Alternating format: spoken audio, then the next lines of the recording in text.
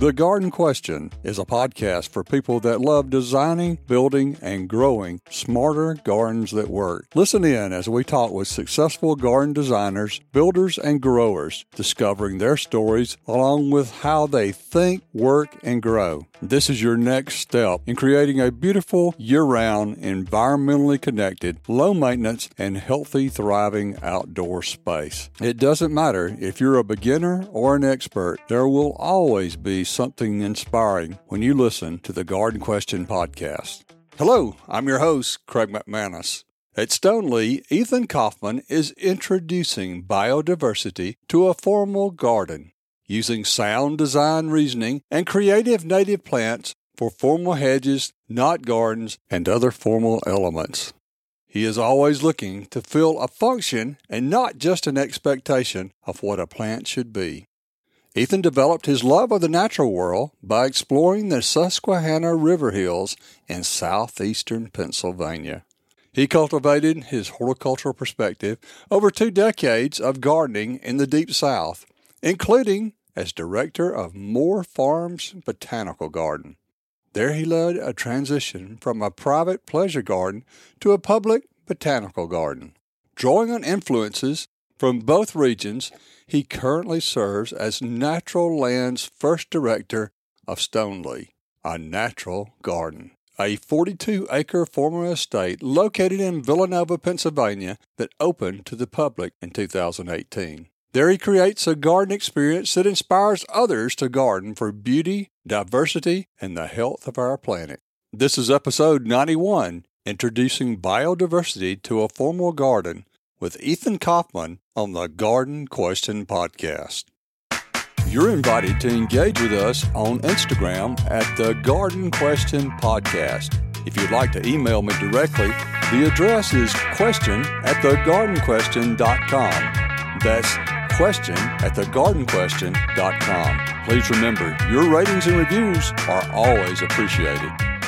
Ethan, for 6 years, you have been transitioning a historic formal landscape to a biodiverse natural garden. Would you introduce us to Stoneleigh? I'd love to. Stoneleigh is a 42-acre former private estate located in Villanova, Pennsylvania. About 6 years ago, this former private estate was donated to Natural Lands. Natural Lands is a land conservation organization, one of the largest in the region. We were tasked with taking this really incredible and amazing property that was designed in large part by the Olmsted brothers over a period of 50 years. Picture big expanses of turf, huge old trees. We have numerous trees that are 100 or 150 years old, a lot of big oaks, white pines, and they sort of frame a lot of the space. So you have these long views up this small hill, and on the top sits to me, it's a large house. It's 17,000 square feet, and we call it the main house. It sits at the top of the property, built in about 1900. It's all stone. We are able to work in this gorgeous place and transition it to a public garden. It's 2023. We're thinking about our landscapes in a much different way than did at the turn of last century. How we can create more sustainable landscapes, how we can create landscapes that are biodiverse, support our local wildlife, and of course, we want to connect with our community and with guests that come through are inspired and hopefully find meaning in being in this beautiful garden space. The garden is owned by the Natural Lands Trust. Could you explain to us what that is?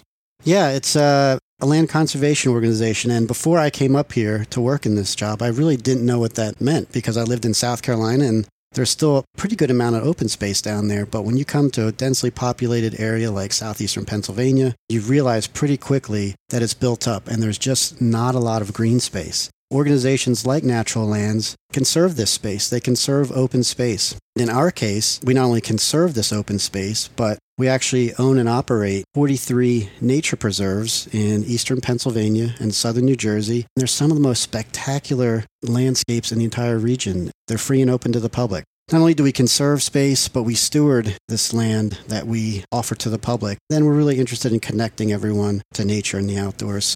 That's what we do in a nutshell. And of course, Stoneleigh is our first public garden. Where did you start on reimagining the historic Olmsted Brothers' formal design into a natural garden? That's a great question. You come into a place like that, we didn't see a lot of perennials or herbaceous plants. It was all turf and trees. If you love gardens like we do and you love gardening and designing, you just see all these possibilities.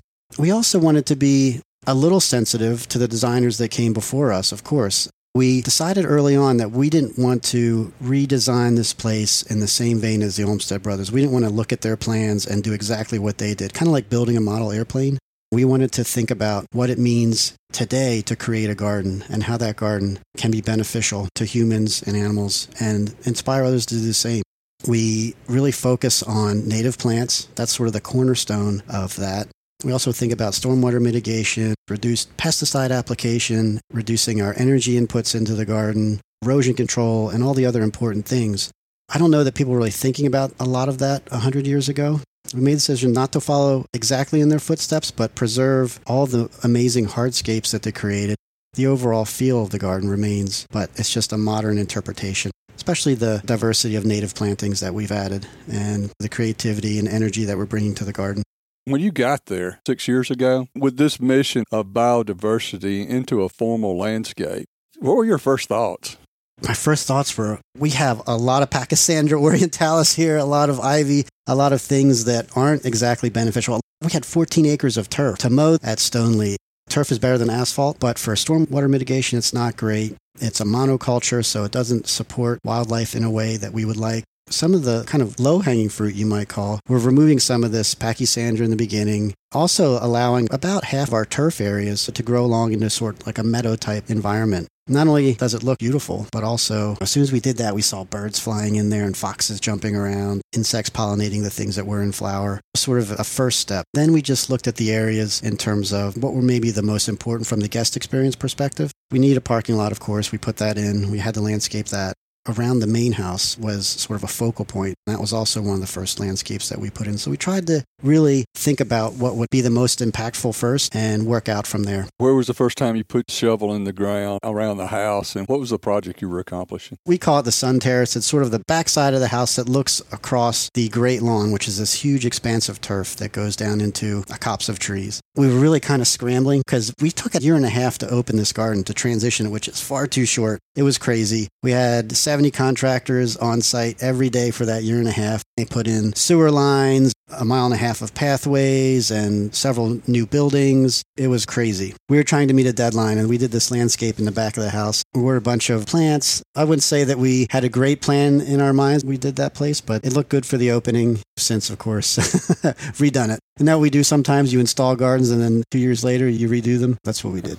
What is your current project? What are you trying to accomplish now in the garden? What we're trying to do now, since we took on 42 acres at once that hadn't been maintained in about 4 years, sort of a more traditional style of gardening. So there are a lot of beds with just open space. That open mulch area, either you spray it or you hand weed it. We have a small team. There are 8 full-time staff. We just didn't have the person power to really hand weed everything, and we sure as heck didn't want to spray Roundup or glyphosate everywhere. We've been sort of systematically either planting these bare areas first. You get plant coverage, you're smothering out weeds, you're creating layers, creating more dynamic visual effect. I mentioned we had all this turf, but we are turning some of it back into turf because it's sort of the lesser of two challenges. Rather have turf there than have to spray or use a lot of person power to weed. Aside from that, we just installed a really neat water garden last fall. It was fantastic. It's about 50 feet long, 18 feet wide, and it's filled with a lot of interesting aquatic plants. But one of the best parts about it is biofiltrated, so no chemicals are used in it. It's really been a really wonderful centerpiece and the first really big garden addition we've done in the last year.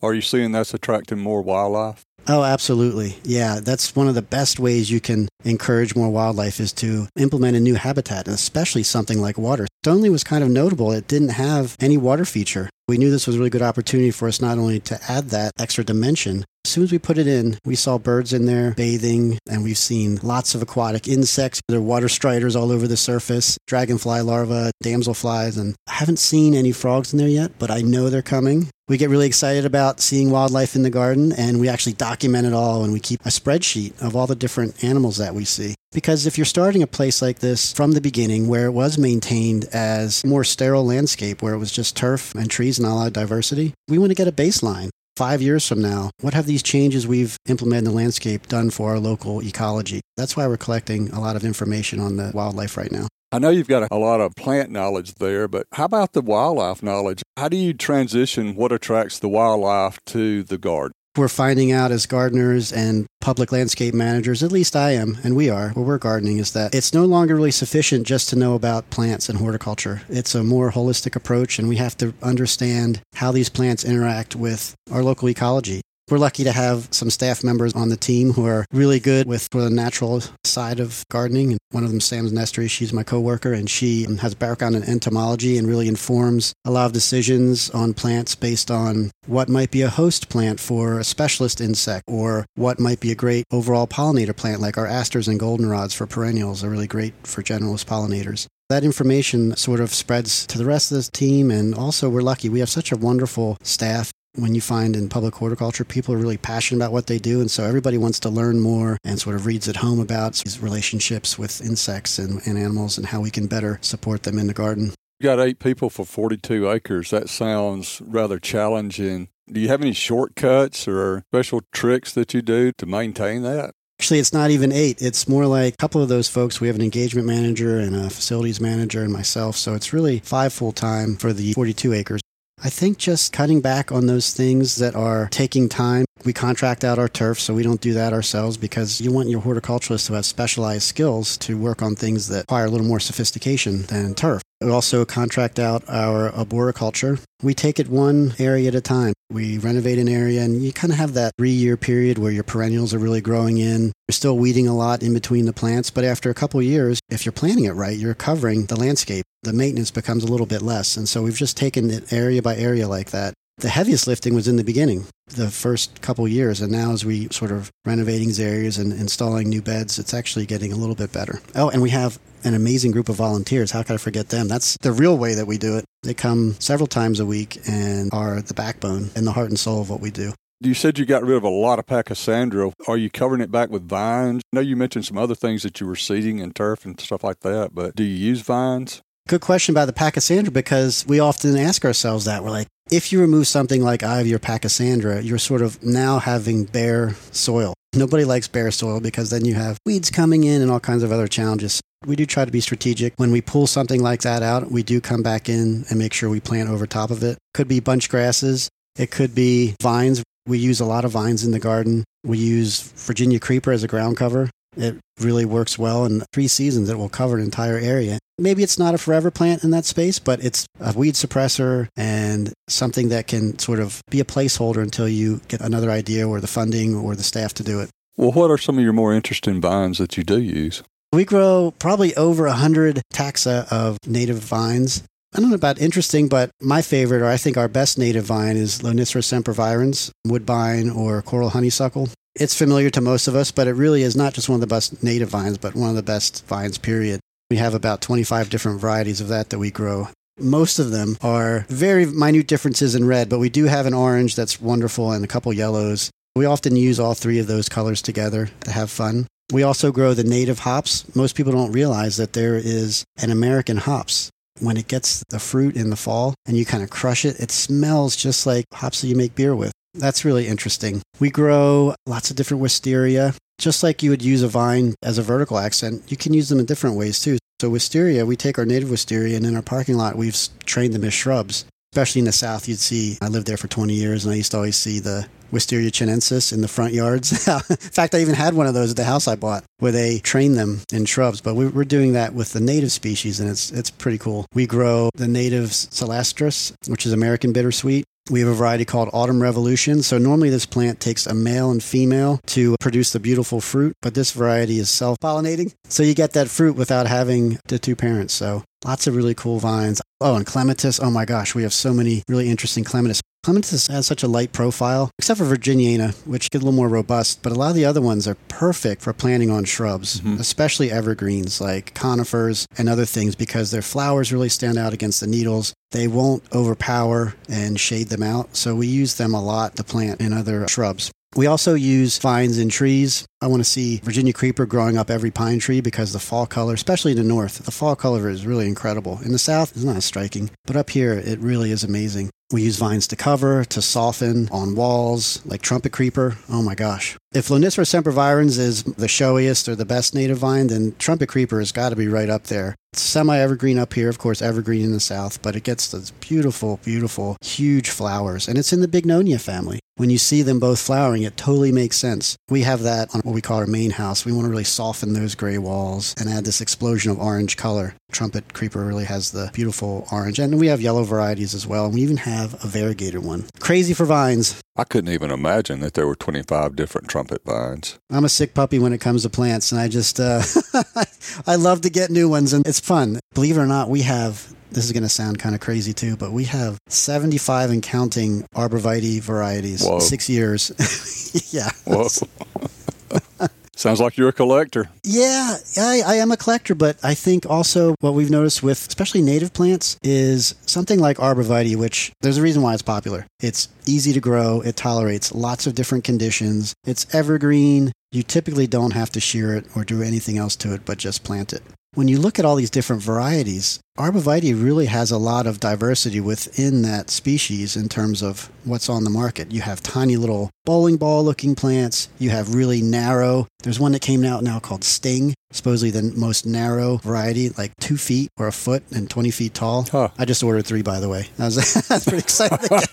I always get things in 3 too, because for design reasons, and also if you're building collections, you don't want to just have one, because if that dies, that's out of your collection. So we like to have at least 2 or 3 or more of something. These arborvitae offer all these different forms. They're variegated, they're yellow, and we want to take native plants and really get people excited about them, to use them in different ways and ways that sort of fit all these other needs in the garden itself. How do you take all these different varieties and use them in the garden? You just don't line them up and say and put a sign in front of them, I know. How do you apply that to the garden? Sort of the old school approach, I remember, you might have a boxwood collection and it would all be in one place. And there's value to that because you can directly compare and contrast all these different forms together. Our collections are sort of integrated throughout the garden. Actually, we usually don't want to have too many of the same species or even genus in the same area. So we do try and spread them all out. Like we don't want to have 5 different arborvitae in the same garden space. We may have something like Juniperus virginiana, eastern red cedar. Maybe there are 2 of those in a garden space, but they're usually much different in form. One might be almost prostrate, like gray owl, and then one might be very vertical, like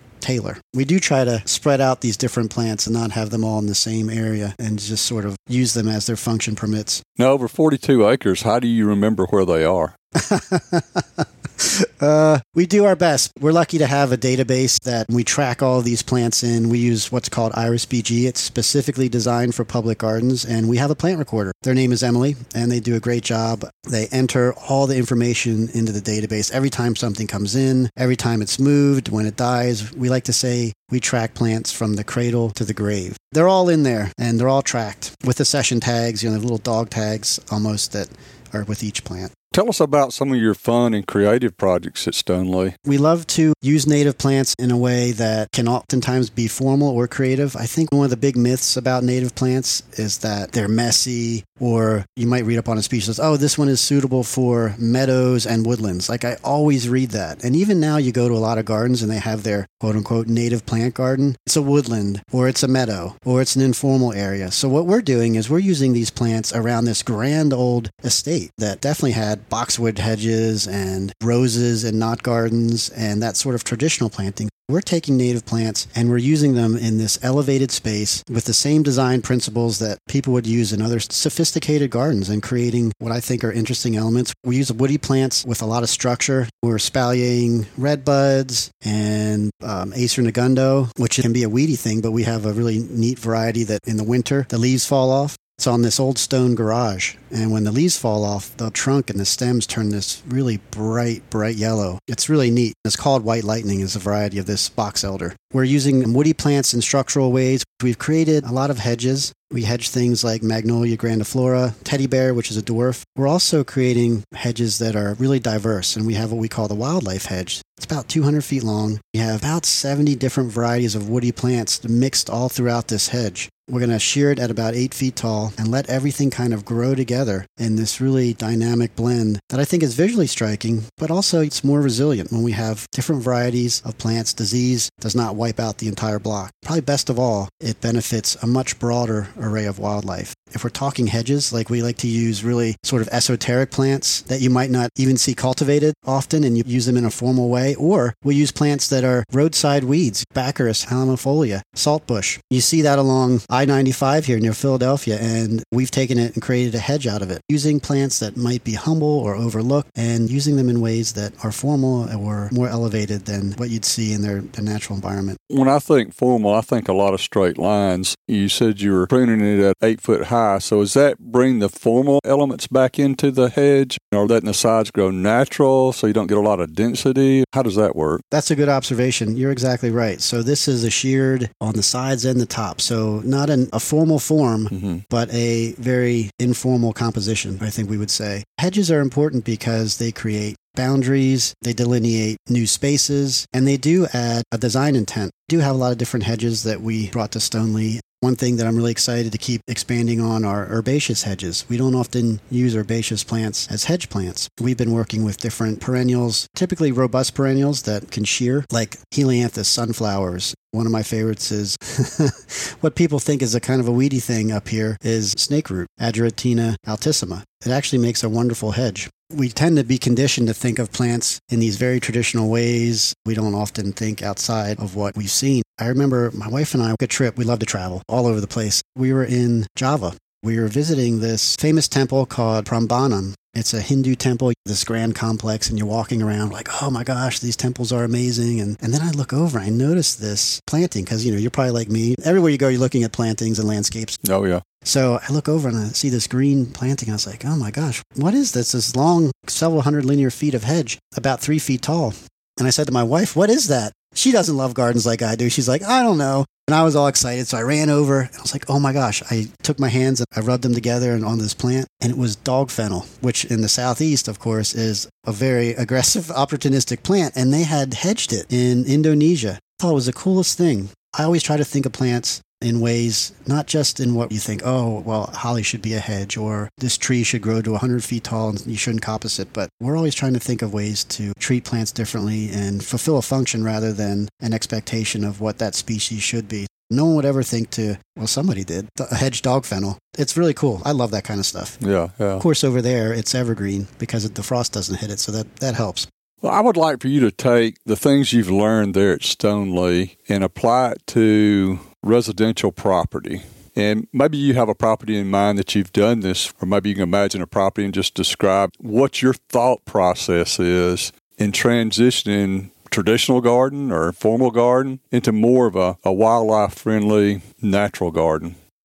It's something I think about a lot just driving around. First of all, I love home gardens much more than commercial landscapes because see a lot of that personal expression that comes out from home gardeners, and it's not so sterile. And they're just gardening for themselves. Home gardens, in a way, are much easier because they can do whatever they want. One of the things I would do right away is get rid of a lot of turf. That's one of the easiest and best things you can do is just eliminate turf and plant herbaceous plants, plant shrubs, and especially native plants. That's kind of the key backbone of it all. Removing turf, planting native plants, introducing new habitats if you can. By that I mean, could be a bog garden, could be a little water garden, could be a meadow. You also want to create places where young animals can nest. Things like hollies where birds can create nests in them that are protective and they can nurture them. Vines are another great thing to introduce because it creates a vertical sort of pathway up trees for wildlife.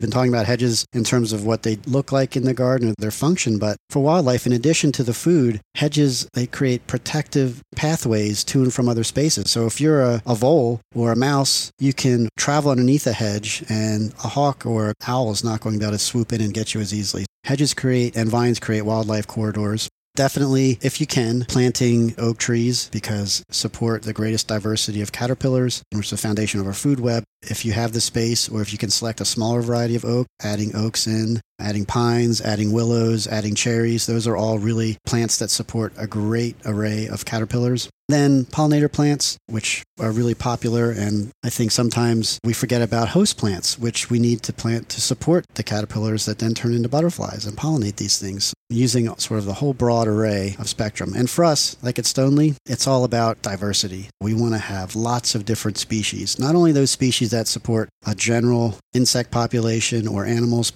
You need to plant things for specialists as well, so that those few plants might be what's required to support one variety of insects. We had this big pergola at Stoneleigh, and we planted pipevine on it. As soon as we planted pipevine on it, we had pipevine caterpillars. It's really the only plant that species feeds on. Without it, you're not going to have it. So you have to think about not just the generalist, but also specialist insects too. This is something I've always wondered about. You were mentioning hollies are great for, and I know there's some natural hollies, but we've introduced a lot of hollies to our landscapes, and they tend to be densely sheared. Is that a negative? Do we want to be more natural form than densely sheared? Or the same vein is we talk about turf not really bringing a whole lot to the landscape as far as wildlife, but if we let it grow and be more of the meadow effect, the question is, can we just maintain our plants different and draw wildlife in on some things? I think it's all interrelated. The best thing to do is plant native plants. I think that's the main thing. I love non-native species too, and we have non-native plants at Stoneleigh that were existing in place before we got there. If they're not invasive, if they're not bringing in diseases, then of course we lovingly steward them as well. But if you're introducing new plants into your landscape, you really should consider natives because they are the ones that support our local wildlife. Maintenance is important. It really is. I mean, if you're using a blower to blow off your pathways and you're scaring birds out of their nests in spring, or you're creating all kinds of pollution or noise pollution as well, we should think about just easing back a little bit on the level of maintenance that we do. And, maybe just allow our landscapes to get a little bit more wild, a little bit more messy, and just sort of allow us to be more relaxed and let things mingle and collide. Kind of create that romantic garden is a little bit wild, a little bit unexpected. Certainly, by pruning things, you're reducing that a little bit, but you also need to prune things so you can create those contrasts so that it does look intentional and it does look cared for. Shearing hollies, I don't think is necessarily that bad for wildlife because it creates a dense growth that birds like to nest or at least seek shelter inside those places. It's like a whole combination of how we're maintaining. We don't want to use a lot of water either. I know in the southeast it's tough because where I gardened, it would get 95 degrees plus regularly in the summer, and perennials often just really struggled in October, September. We want to plant a kind of a, you might say it's trite phrase now, but the right plant in the right place.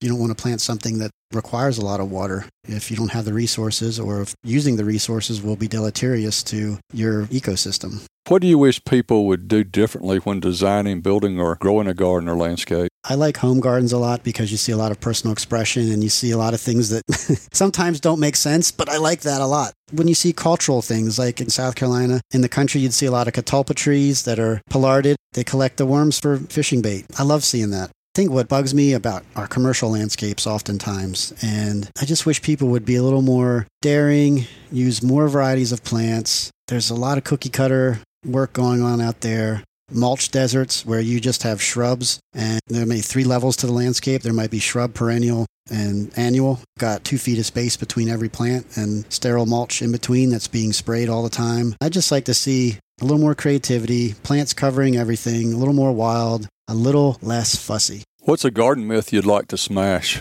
I think if you've ever managed a meadow, you realize just how much work it is. But I think to a layperson or somebody who might not be as familiar, people think meadows are this easy solution. You install them and they sort of take care of themselves because they are so wild. It's like, woohoo, they just grow. But in reality, meadows take a lot of work because they're places where invasive species can really come in and become established. And it's not just invasive species or non-native species, but aggressive native species like goldenrod or sorghastrum can just dominate a meadow in a matter of years. There is a lot of maintenance that has to happen in meadows. Another one that I think about sometimes are tree rings. And I'm not talking about like the volcano mulching that happens. We all know that's not good. The idea that we need a huge tree ring around every tree, it's not really the case. So for young trees, sure, while they're establishing, a small tree ring can be helpful. We have many, many trees at Stoneleigh and all over where I live and everywhere that don't have tree rings, and they grow in the forest without tree rings. We recommend either planting underneath your tree, creating beds underneath them. A lot of caterpillars make cocoons in the trees. They fall down and they pupate underneath the tree itself. Raking your leaves underneath the trees, which of course we know is a no-brainer, and then creating beds allows for wildlife to function as it should. If you don't want to create a bed, if you don't have the time, a lot of places we just let the turf grow long. It's a 10-foot radius around the tree, and it kind of looks like a little mini meadow under the tree, just so the mowers don't hit it. It's kind of a nice aesthetic. When you do these big, huge tree rings, it's like you're creating open space that has to be sprayed with glyphosate or hand weeded, both of which we'd rather be doing more sophisticated or relevant gardening. We don't want to spray glyphosate. Those are a couple things to think about off the top of my head. What is your earliest garden memory? I think I was in first or second grade.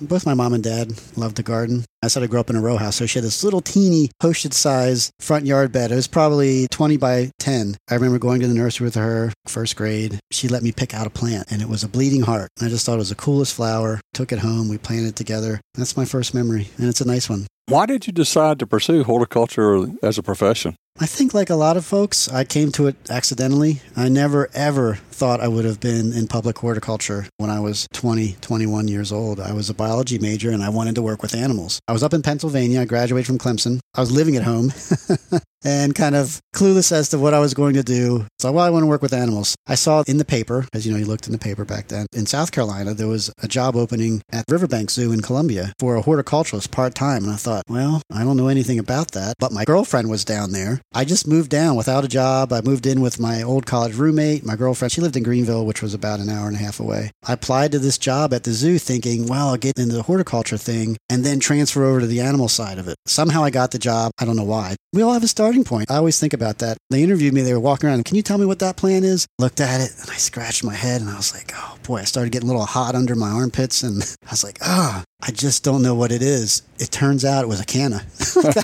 That's how little I knew. Some reason they hired me. I did it for about a year. There was this kind of turning point. I was offered a job in the bird department as a bird keeper. That was my chance, right? To work on the animal side, and which is what I always loved growing up. But something happened. They offered it to me and I was like, there's just kind of something to this horticulture thing. Once I turned that down, I was full-time at this point. I really realized, you know what? I'm going to dedicate myself to this. I'm going to really learn about it. It became no longer just a job, but a true passion that has stayed with me and will always stay with me. And I feel so fortunate and so lucky to have had a career in public horticulture. What an amazing thing. I can't tell you how many times I talk to somebody and they say, if I could do it all over again, usually it's somebody that works in an office in a business setting. Mm-hmm. They're like, if I could do it all over again, I would do what you do. I would work in a garden, be in a beautiful place every day, get to talk to people, and I have these great, amazing coworkers. And plants are always, always fascinating. You don't even know a tenth of it. So you always learn. It always keeps your creative juices flowing. I love what I do.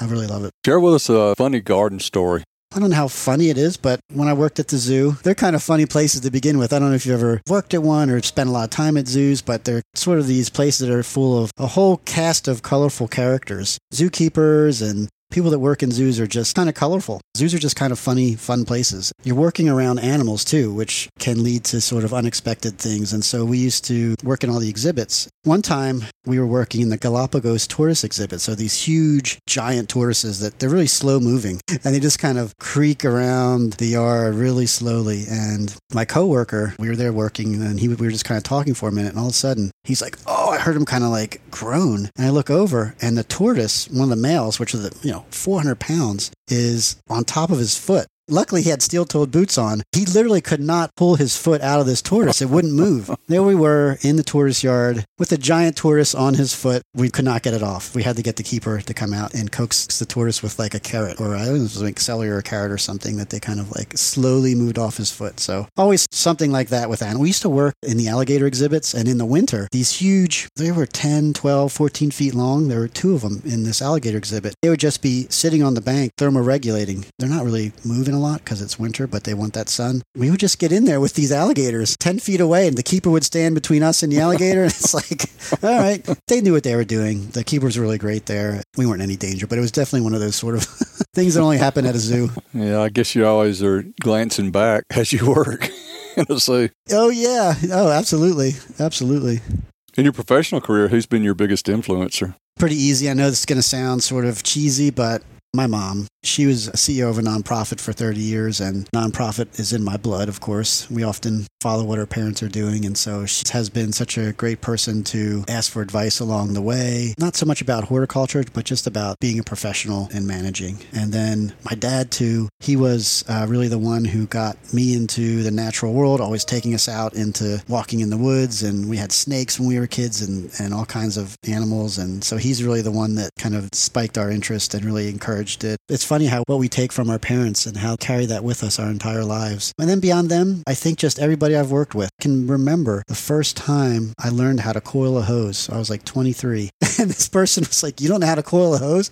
I was like, no, could you show me? The same person taught me how to water a container. I didn't know how. I remember saying, "Well, how do you know when it's had enough water?" And they just looked at me and I was like, "I don't know." We all have a starting point. We all learn things for the first time. We're not inherently imbued with all this knowledge of how to do things. And so I didn't know how to water a container. So yeah, I've had so many good coworkers that no matter what stage of my career have been really, really helpful in helping me learn so many new things. Even today, I learn from my coworkers all the time. What's your most valuable garden mistake? I think it is thinking that mistakes or failure were bad. Like early in my career, I thought, "Oh my gosh, this plant's dead," or I created this kind of hideous design.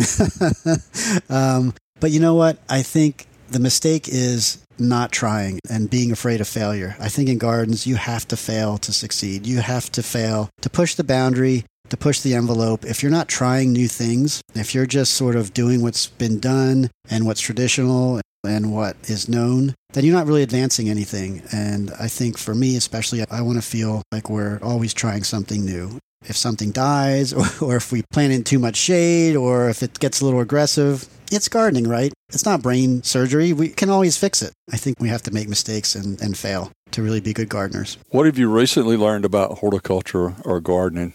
One lesson I keep learning is we grow plants that some people might call weedy or aggressive, native plants that are pretty. But I think one lesson I keep forgetting is just how important it is to cut seed heads off of things in the fall, because we don't cut our plants back, of course, because insects nest in the stems or birds eat the seeds, and it's still used by wildlife all winter long. Plus, it's beautiful, right? We don't cut things back until probably March. I think not cutting back those seed heads from things like snake root. And we have such fertile soil up here in Pennsylvania. It's like black gold. South Carolina, we had a lot of red clay or sandy loam, but here we have this black gold, and these seeds that hit the ground, it's germinating. When you're dealing with native plants and people who are passionate about native plants, like our volunteers and staff, our designs can be sort of compromised because we have these things that seed in and people love it. And they're like, "Well, I didn't want to pull it because it's native." So I think cutting the seed heads off is a lesson that I keep relearning. I'd like for you to complete this statement. In my garden, I have. We have 2 really cool foxes right now. And, with 42 acres, suburban kind of setting, we have these beautiful foxes. They have become, I would say, habituated to people. They're out in the middle of the day, hunting, walking the pathways. We've given one the name Louie. Actually, it was a really young guest. He was maybe 8 years old. Called him Louie, this fox, because he got close, and he was like amazed. "Oh my gosh, Louie." This fox is named as Louie to us too. These really beautiful foxes that are thriving in this garden, along with so many other beautiful birds. We love all our wildlife that we have, and I think that's what I would say our garden has, like really amazing and thriving wildlife. We do draw the line at deer. We have a deer fence, so that's the one animal that's incredibly destructive when you get in a garden. Yep, so that's the deer solution for you, is a deer fence. Yeah, we didn't have one for the first several years. I'm driving in on the roads through the garden, and I look over, I'm like, "Oh, that's a beautiful herd of deer. Look at the rack on that one." They're just sort of in there eating, feeding. So we finally got a deer fence, which is about a mile long. It really did the trick. But it allows other animals to get in, so they crawl over it or under it, which is great. How about your personal garden? Tell us about that. I wish I did have a personal garden. We've been living in an apartment up here. I have a small little yard. It's a row house. It's got this little teeny side yard, but you'll be happy to know that I don't mow the grass all summer, and I just let it grow. It's like a little mini meadow. But in South Carolina, I had a house for about 18 years. That was before I had the native plant bug, and we didn't really know about native plants as much 20 years ago. We were still cutting everything to the ground and planting all these roses. And I had a big palm collection there, like hardy palms and bamboo. And I loved all the subtropicals. And I still love all that stuff. And I would still grow it as long as it wasn't invasive or harmful. What did you learn from the garden last year that you're applying this next year? How unpredictable it is that we do and the weather. So we had a huge summer drought. It was like 2 months, and the staff, they were just hand watering because we don't have any irrigation. And so we'll take a water truck around or sometimes even just watering cans. I think just realizing again that weather is unpredictable, part of the beauty of what we do, but it's also something to really pay attention to. Follow planting seasons. We plant all summer. Maybe it's good to scale that back a little bit. What plant are you in love with this week? It is winter. I'm looking out at kind of gray skies in the northeast here. No leaves on the trees, but you know what? You get out in it all the time anyway because you need that. You know what I saw this week that is the coolest thing? Have you heard of the Cercis canadensis zigzag? It's a new red bud from Plants Nouveau. Okay. We planted a couple this year, and we have some in the nursery now. And I saw it in the nursery now without any leaves. And it's this red bud, just like the name says. It is zigzag. The whole trunk, the branches, looks like a writing spider. Oh, yeah. You know how they have that zigzag in their web? Yeah. That's what the trunk looks like. It's that zigzaggy, and it's the coolest thing. Can't believe that it's a plant that got released. Normally plants that are double flowered or showy in a different way. This is just an interesting and really, really kind of remarkable thing, and it's cool. If you have the chance to get one, it's a fun plant. Sounds like it. I'm going to keep my eye out for that. What are the future plans for Stoneleigh? We still have a lot of work to do horticulturally in the garden. There are some really core areas that we have yet to get to, and I think that's what's really fun. If you ever come and visit, and I hope you do sometime if you ever get up in this area, please come by. I'd love to walk around with you. Yeah, I would love to. We have some great areas for some shade gardens. We're actually working on, right now, this is kind of exciting to us. It's not a garden space, but Stoneleigh never had a nursery, but it had this old school greenhouse from 1835. So almost 100 years old, and it was an estate greenhouse, so it wasn't really made to produce plants. It was made to hold orchids or peace lilies that were used in the house. We're now in the process of planning a new nursery and greenhouse. We hope to start that next year. That's pretty exciting. We've taken this old greenhouse. It's a clunker, but I have an affection for it because it produces a lot of plants for us. It's rusted, and it's amazing what you can do. You don't need the fanciest equipment. You don't need the best facilities, but it sure helps. So we're looking forward to that project. I think for us, it's so rewarding being a new garden and having the community come in, growing our presence in the community, and becoming more and more relevant to the people that we're serving. I think that's what's really fun and really rewarding, and seeing people walking around and getting ideas about what they want to do in their own yard, or they just want to relax, and maybe they're just having a hard day and they just need some healing from the garden. So whatever somebody needs, we're happy to be there for that service. Ethan, tell us how people may connect with you. They can find me at Stoneleigh, a natural garden where I work, and our website is stoneleighdgardens.org. We also have Facebook and Instagram. We're located in Villanova, Pennsylvania, just outside of Philadelphia, about 13 miles. The best way to connect is to come visit and see what we're all about. This has been episode 91, Introducing Biodiversity to a Formal Garden with Ethan Kauffman on the Garden Question Podcast. Thank you, Ethan. You're awesome. The goal is that every episode is valuable and well worth your time. Please generously share the Garden Question Podcast with your friends, relatives, and neighbors. Check out our website, thegardenquestion.com, for links, resources, and where you can listen to every episode again and again. You will not want to miss a weekly episode, so please subscribe to the Garden Question Podcast with Craig McManus on your favorite listening app. Keep on designing, building, and growing a smarter garden that works.